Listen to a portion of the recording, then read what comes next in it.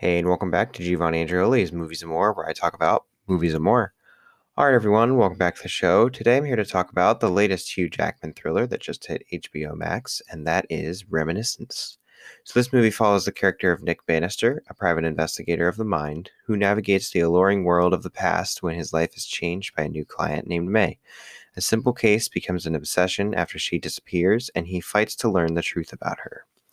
So this just came out on HBO Max. They're doing that 31-day release window type thing that they've been doing with their last couple of big releases. And I've been trying to catch these as many times as I can. I've definitely missed some here or there, but I've been watching as many of them as I feel really interest me. Even if it's not something where I'm like, I have to see that. It's just like, it's new, it's free, makes my job a lot easier in terms of this. I don't have to go out to the theater and pay for the ticket and go through all that rigmarole. I can just sit down and watch it from the comfort of my own home. So I've been trying to kind of support that. I know that there's pros and cons in both ways, and a lot of people are really split about whether or not they think that this whole release model is a good thing. I am of the opinion that it's a pretty cool option, and I would appreciate if it continued to be a thing. So I kind of like to support it and stuff. And while this one didn't really grab me in any particular way, I did still think it looked cool enough that I could check it out. It was a good one that we could just throw on and just relax for like 2 hours or whatever. And I think that if you watch the trailer, you kind of about know what you're going to get. After seeing the movie, I think the trailer doesn't really oversell it or undersell it. I think the trailer kind of tells you exactly what you're going to get. If you are in these type of high concept thriller slash action movies with like some kind of weird sci-fi twist, then I think you'd be into this. And if these are the kind of movies that turn you off, then I don't think this is really for you. I think this is sort of existing in the subgenre that Inception created of like what I just said, like the thriller with kind of some weird sci-fi bend to it. And this in a lot of like plot ways actually does share a lot of similarities to Inception. You got the central mystery around an old lover who has killed herself, it turns out, which obviously you don't find that out till later in the movie, but it's still, that element is still there. And the main character is being kind of driven to a point where he's hurting himself to relive these memories and stuff, and he's breaking the rules that he sets out for other people, and it's becoming a problem, and his friends are try to intervene. You get the whole thing with like a special device that you use to enter people's minds and figure out the answers to certain things. Like they use it in a police investigation in this movie and stuff like that. And it's like a very specific and delicate procedure and everything. And it's kind of blending the lines between reality and the, like, I guess this isn't dreams. This is like actual memories, but reality and like the mind's creation, that kind of thing. So there is a lot of stuff that I found very similar in this, and I would say it doesn't do it quite as well, but there is still a lot about it that I liked. At first, I was kind of disappointed by the fact that they didn't really do too much with the idea that the world has been basically flooded. I didn't really feel like there was a lot to that idea. Like they didn't really run with it at first. Everything still kind of seemed like the way our world is, except that there's more water, I guess. And I think a lot of that comes down to it doesn't really seem that deep.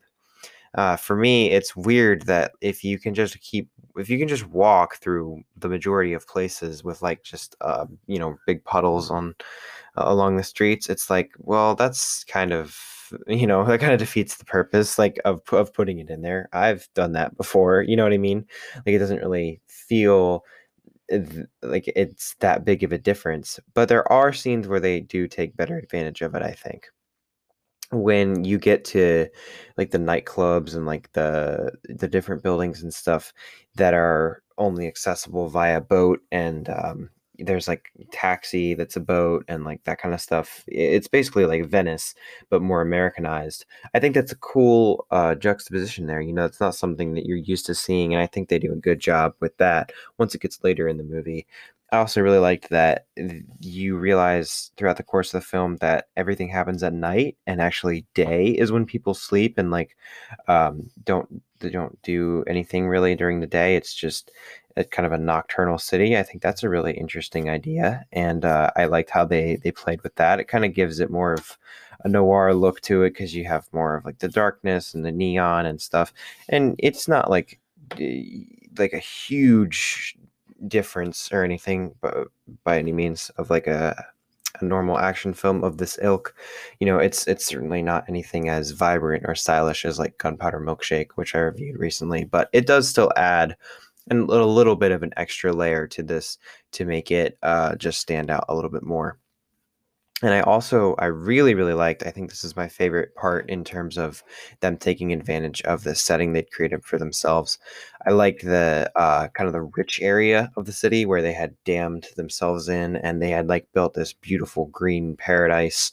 Everything that goes on in there is very weird and like kind of disturbing, and it sort of confused me a little bit about how often they're doing this weird replication of like the date that the girl and that guy went on, and like, is she doing this all day? Does she ever leave here? I was kind of unclear about the specifics of that. I don't think you're supposed to think about it too much, but I did like the way that's all done. It's kind of creepy, and the whole like harsh difference between what it's like there and like the greenery and the beautiful white and like tall buildings and everything's pristine and there's no water, and then you get to the other city and it's like it's dark, it's dingy, it's wet everywhere. It's like that is a cool contrast that they draw there. I thought that was the coolest moment of them like taking advantage of uh that plot device of the flooding.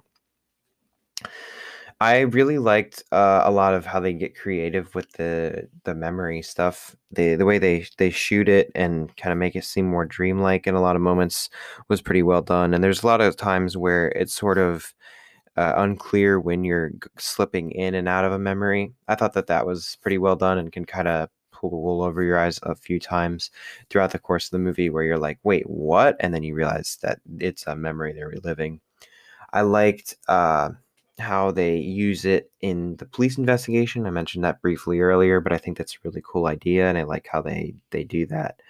I also like the narration throughout the course of the movie. At first, I kind of thought it was lazy. Normally, when you hear narration, it's not a good sign, especially in a movie like this where you hear narration right off the bat. Oftentimes, that means that either they put the movie together and they realized, oh shit, this doesn't make any sense. And if we don't add something at the beginning to explain this, people are going to be really confused. Or it means that they did do a good enough job of explaining everything, but you just kind of have to think about it. And that the studio kind of got cold feet, decided that, well, people might be too dumb, so we should give them all the answers right ahead of time, which is never a good form of storytelling. It pretty much shoots any mystery or suspense that would be in your movie in the foot. Like for instance, Darkman. That's a very good example of that. Or no, not Darkman. I'm sorry. Dark City, which is when they basically spoil everything in the front, in the very beginning of the movie. I can't remember if it's actually narration or if it's like a wall of text or something. But that's an instance where it's like, that's kind of a bad sign, and that shouldn't be in there. And that's kind of what I was worried about here. I was like, oh no, is this like a pretty shitty movie that they felt like they had to put narration over, otherwise it wouldn't make sense? And it ends up actually being pretty clever, and I liked how they used it throughout the course of the movie. And they don't really ever forget about it, which is something that I thought was well done. I like that it's not just bookended by it, that the narration actually continues through the whole movie. And there's a lot of parts where it is pretty clever, and his insights can be like genuinely valuable and kind of add to the film. So I think that was all well done. It was a choice I wasn't super on board with at first, but I think as the movie progressed, I just got a little bit more in tune with what they were going for. And I thought that was pretty well done. Um, yeah, so overall, I think this was a pretty solid movie. It's not like anything really above average. They're not breaking any conventions or like really revolutionizing anything that would be like, if you don't like types of movies like this, it doesn't matter. Still go see it. It transcends genre or whatever. Like, I'm never gonna say that. I think it is a perfectly fine example of this type of movie. And if you like it, then you'll probably enjoy this well enough. If not, I don't think there's really much here for you. It's not much beyond that. But I thought it was an enjoyable enough way to spend like 2 hours. Hugh Jackman is a very captivating actor. He's very good at playing pretty much any character that's thrown his way. So he's obviously going to have a great screen presence and make this enjoyable. I really like Rebecca Ferguson and anything I have seen her in. So I thought she was good in this as well, as always. Thandie Newton, also very good. So it's got a lot of good players in this, and I think that they make the movie entertaining along with all the other stuff that you got going on. So I would say this is enjoyable enough, a solid kind of mid-tier movie. And if you have HBO, it's free. Who cares? I think it's fine enough for that. So yeah, I'd say about middle of the road on this one.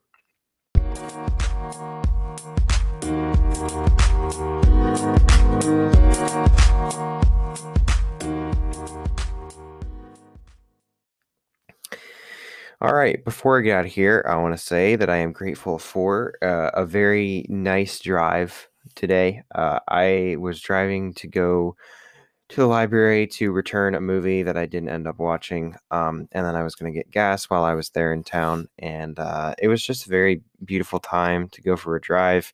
And I was behind this slow ass Toyota minivan, so I was really taking the time to enjoy that ride. It was just like a good part of the afternoon where like the sun was at a good spot and everything is so pretty, and all the corn is all grown like everywhere. So you're like surrounded by corn constantly, and it's just like a cool feeling. And there's a certain road that's kind of near my house where you drive by and you get like a nice view of like the quarry and like all the fields and everything. And it's just like a really good view. And so I was really just taken by that today, and I'm grateful for the opportunity to just have that drive at that time and enjoy it. All right, you know the drill. Rate, review, subscribe, or forget your podcast. 5 stars, super helpful. After that, you can go ahead and tell a friend about the show if you think they would enjoy it. Word of mouth is one of the best ways to spread the word about this podcast. So thank you if you've done all that, and thank you in advance if you're going to. But in the meantime, thank you as always for listening. That's the most important thing that you do for me. And yeah, until next time, no such thing as a happy ending. All endings are sad, especially if the story was happy. Peace.